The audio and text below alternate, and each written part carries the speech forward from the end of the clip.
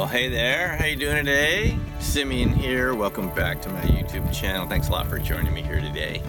I wanted to talk a little bit today about where we are with UFO disclosure and a lot of the news that's been happening around the UFO topic, and to kind of continue on from my previous video.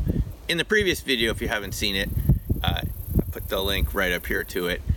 I was talking about crop circles, metamaterials, and symmetries, and some of the reasons why crop circles may create strange electromagnetic, even quantum effects, cause battery failure, camera failure. And this is also what we sometimes see around UFO encounters, people having their cars stall just suddenly, and electronics stop working, things like that around UFOs. So there could be some similarities between the quantum principles that make crop circles work and that make UFOs work. And so we got into the topic a little bit about so-called metamaterials. Now, metamaterials, as you're probably aware by now, are these engineered materials with very fine-grained repetitive detail that actually breaks up the wavelength of a particular electromagnetic frequency. Often in the case of light, metamaterials are used to shift frequencies of light to create so-called negative refraction indexes, even double negative refraction indexes, which can create invisibility, cloaking. And this is kind of a hot topic right now, right? Because we know from the TTSA reports and research, the Chris Mellon leak, slide 9, that these UFOs have the ability to be invisible, to cloak themselves. We heard this on the show Unidentified, that there could have been some cloaking involved. Selective weapons jamming of the F-18s, as reported by Dave Fravor on the West Coast. We heard the East Coast F-18 pilots talk about the flying cubes and so forth, and how these objects, as they said on the show Unidentified in season 1, they were there every day. They went up to practice in their, I think it was called the Oceana Air Practice Area, whatever that is called, Air Operating Area, not too far actually from Washington, D.C. So there's been a lot of talk about what these objects are, where they're from. I mean, you've seen it, and you probably have a lot of questions about this. So we seem to be making a lot of progress, or some progress, in the public acceptance that this is a real phenomena, which is actually quite a relief after 70 years, because it's reduced the amount of ridicule that witnesses are receiving, and just the amount of the giggle factor that surrounded this topic. All of a sudden, the media don't seem to be laughing so much. They seem to be asking questions. Now, when I look at some of these media segments on this phenomena, they're trying to pull for some sort of easy explanation, and that's kind of understandable, right? Because that's what our minds do. They're saying, well, maybe this is some sort of Russian or Chinese DARPA, Defense Advanced Research Project Agency. We have our own DARPA here in the U.S. Maybe it's some sort of advanced tests or something like that. And, that sort of explanation doesn't really go too far, because you're not going to be testing your most advanced technologies right off someone else's coast. You're going to be deploying them there, maybe, if they're invisible. You're not going to be testing them for weeks on end, as we heard about on the East Coast, or even for a week on the West Coast with the 2004 Nimitz encounter. So that sort of explanation, to me, doesn't seem very convincing, but it's sort of the thing you'd expect from the media. At least they're taking it seriously. I mean, it's something that no one seems to know exactly what it is, and it was interfering with the naval practice operations, which is why these pilots, were so concerned about it and are still concerned about it.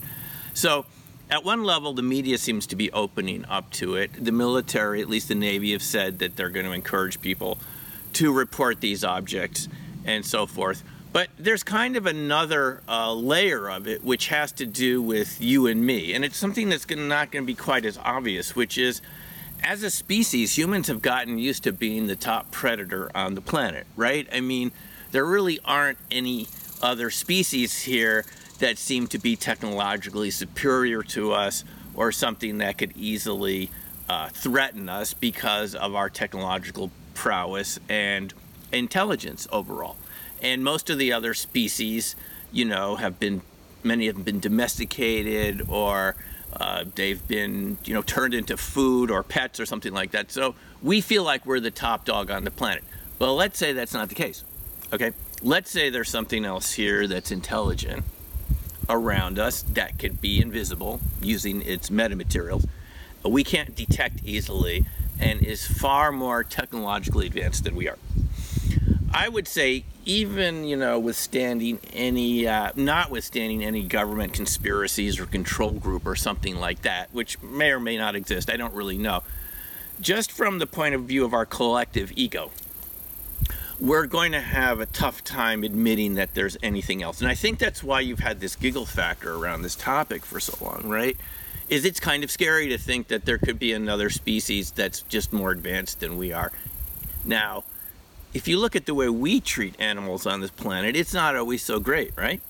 We have organizations that are devoted to protecting animals, a whole variety of organizations, because we often mistreat animals, whether they're domesticated animals in farming situations, cruelty to animals, and so forth. So we haven't treated the animals in many cases that well around us. We sometimes, you know, we hunt them, sometimes just for fun, beyond the need for food. And I think there is a deep-seated fear that another species could treat us the way we have treated other animals. And I think that's part of the reason this topic is so hard to talk about.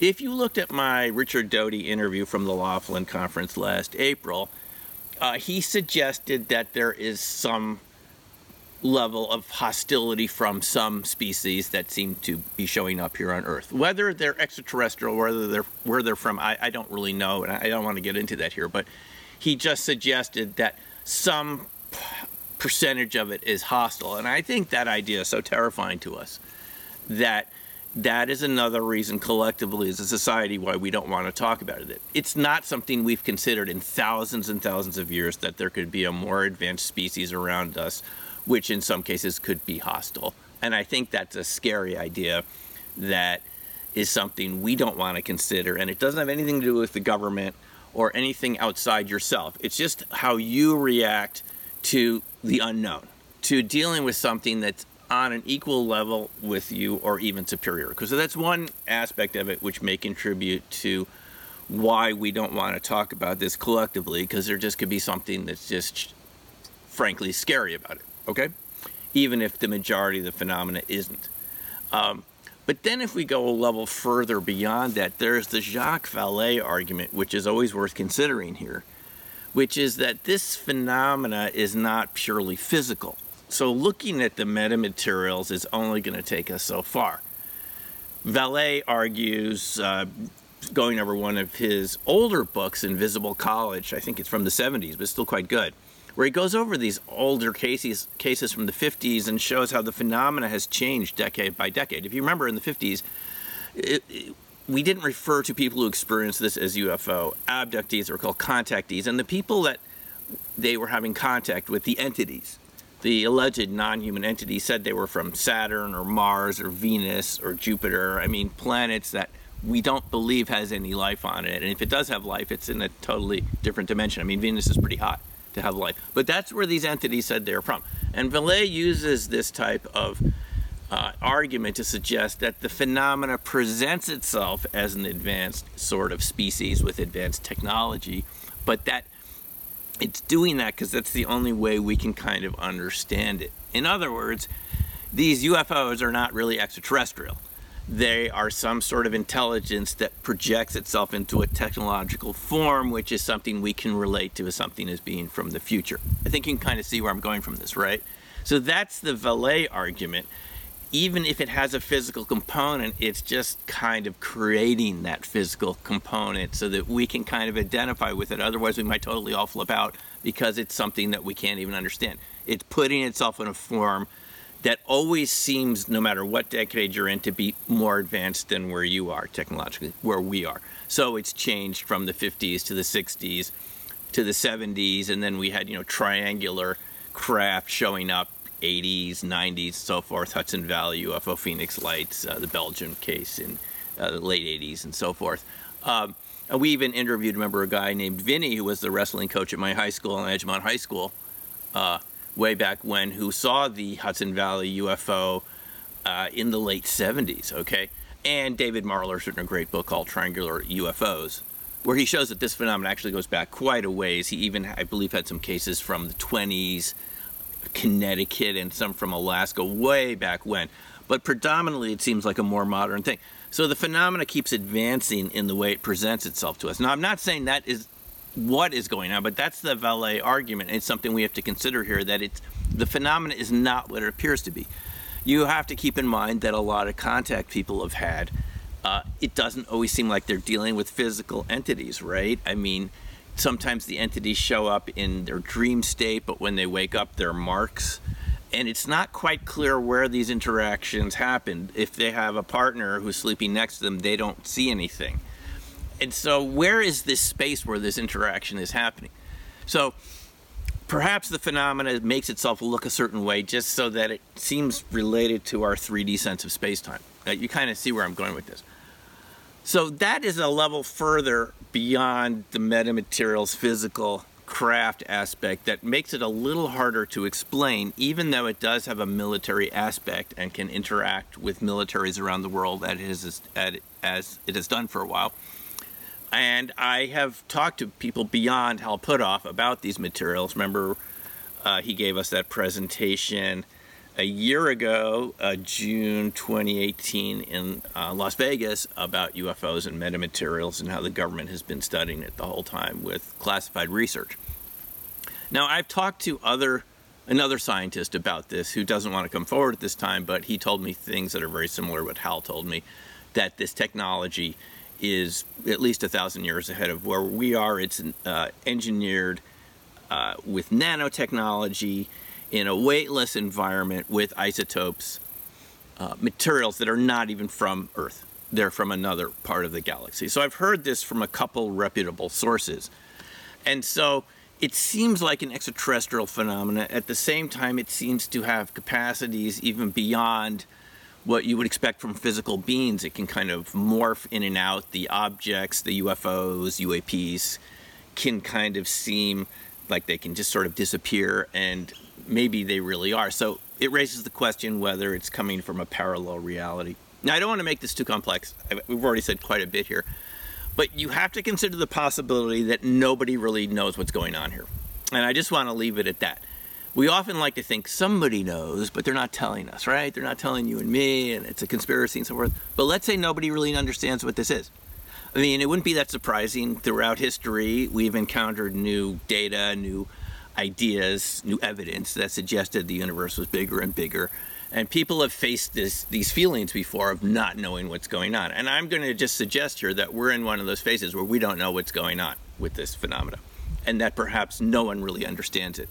And the ideas we're hearing about it from television and from the media, and even that the U.S. Congress has been briefed about this subject recently from the TTSA group, Lou Elizondo and others, that even that is just a tiny percentage of the whole phenomena. The larger phenomena is something we simply don't understand yet. It's simply, it's the idea that we're just in some sort of bigger universe or multiverse that we don't comprehend yet. And we're just taking baby steps right now to understand it, so that it's really quite a huge phenomena, and we're just seeing little slices of it and doing our best to make sense of it, but it's just simply a lot bigger than that. So, okay, I hope you enjoyed that. I'm going to leave it at that.